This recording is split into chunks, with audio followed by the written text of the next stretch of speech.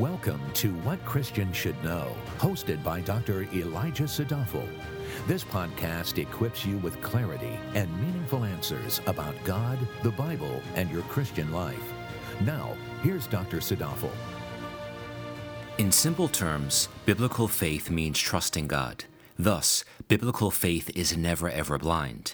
It is never ever blind because it is always qualified by its object, Jesus. Hence, biblical faith always has its eyes wide open with a gaze fixed on Christ.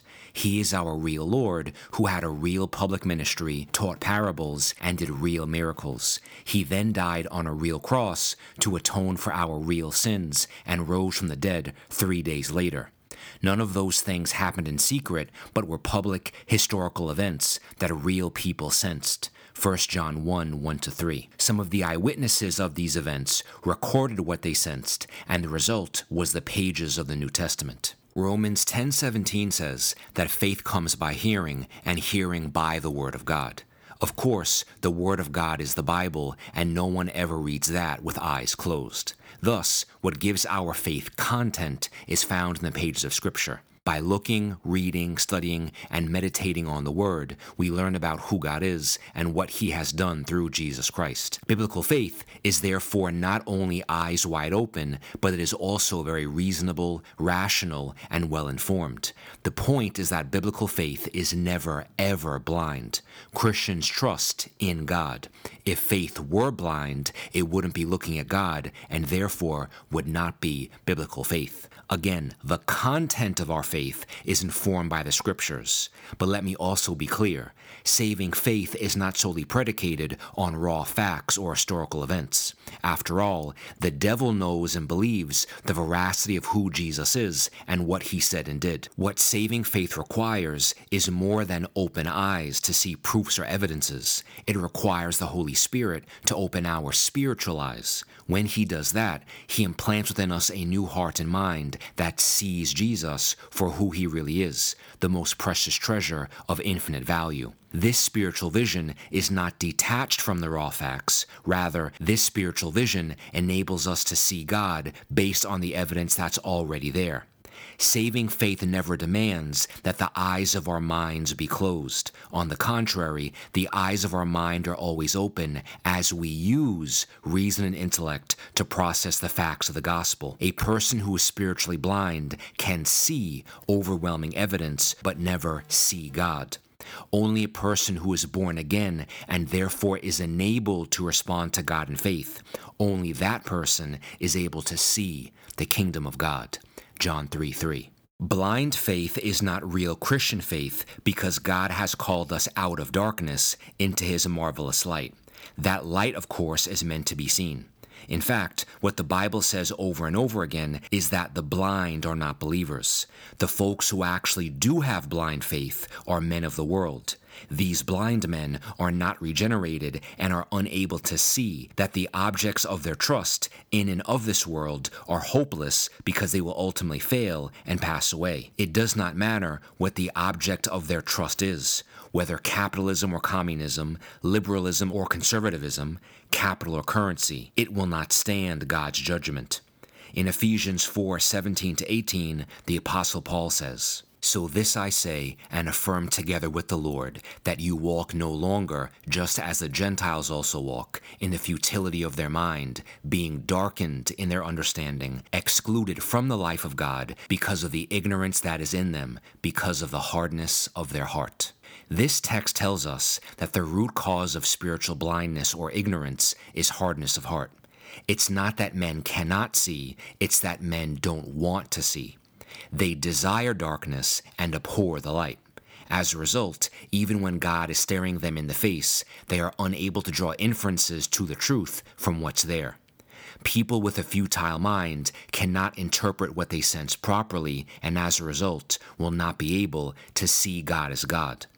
This helps to explain why in 2 Corinthians 3:14, Paul describes the mind as hardened. In 1 Timothy 6:5, he calls it depraved. And in Romans 1:21, he labels it futile. Biblical faith is never ever blind, but the carnal mind by definition is blind. In 2 Corinthians 4:4, the text says, The God of this world has blinded the minds of the unbelieving so that they might not see the light of the gospel of the glory of Christ, who is the image of God. A very simple narrative from the New Testament illustrates the sightedness of faith. In Matthew 2, verses 1 to 11, we read about the three magi who followed a sign in the sky to meet the young Jesus. Matthew chapter 2, verses 1 to 3 says, "Now after Jesus was born in Bethlehem of Judea in the days of Herod the king, magi from the east arrived in Jerusalem, saying, 'Where is he who has been born King of the Jews? For we saw his star in the east and have come to worship him.'" A little later on in verses 9 to 11, the text says, "The Magi went their way, and the star which they had seen in the east went on before them, until it came and stood over the place where the child was. When they saw the star, they rejoiced exceedingly with great joy.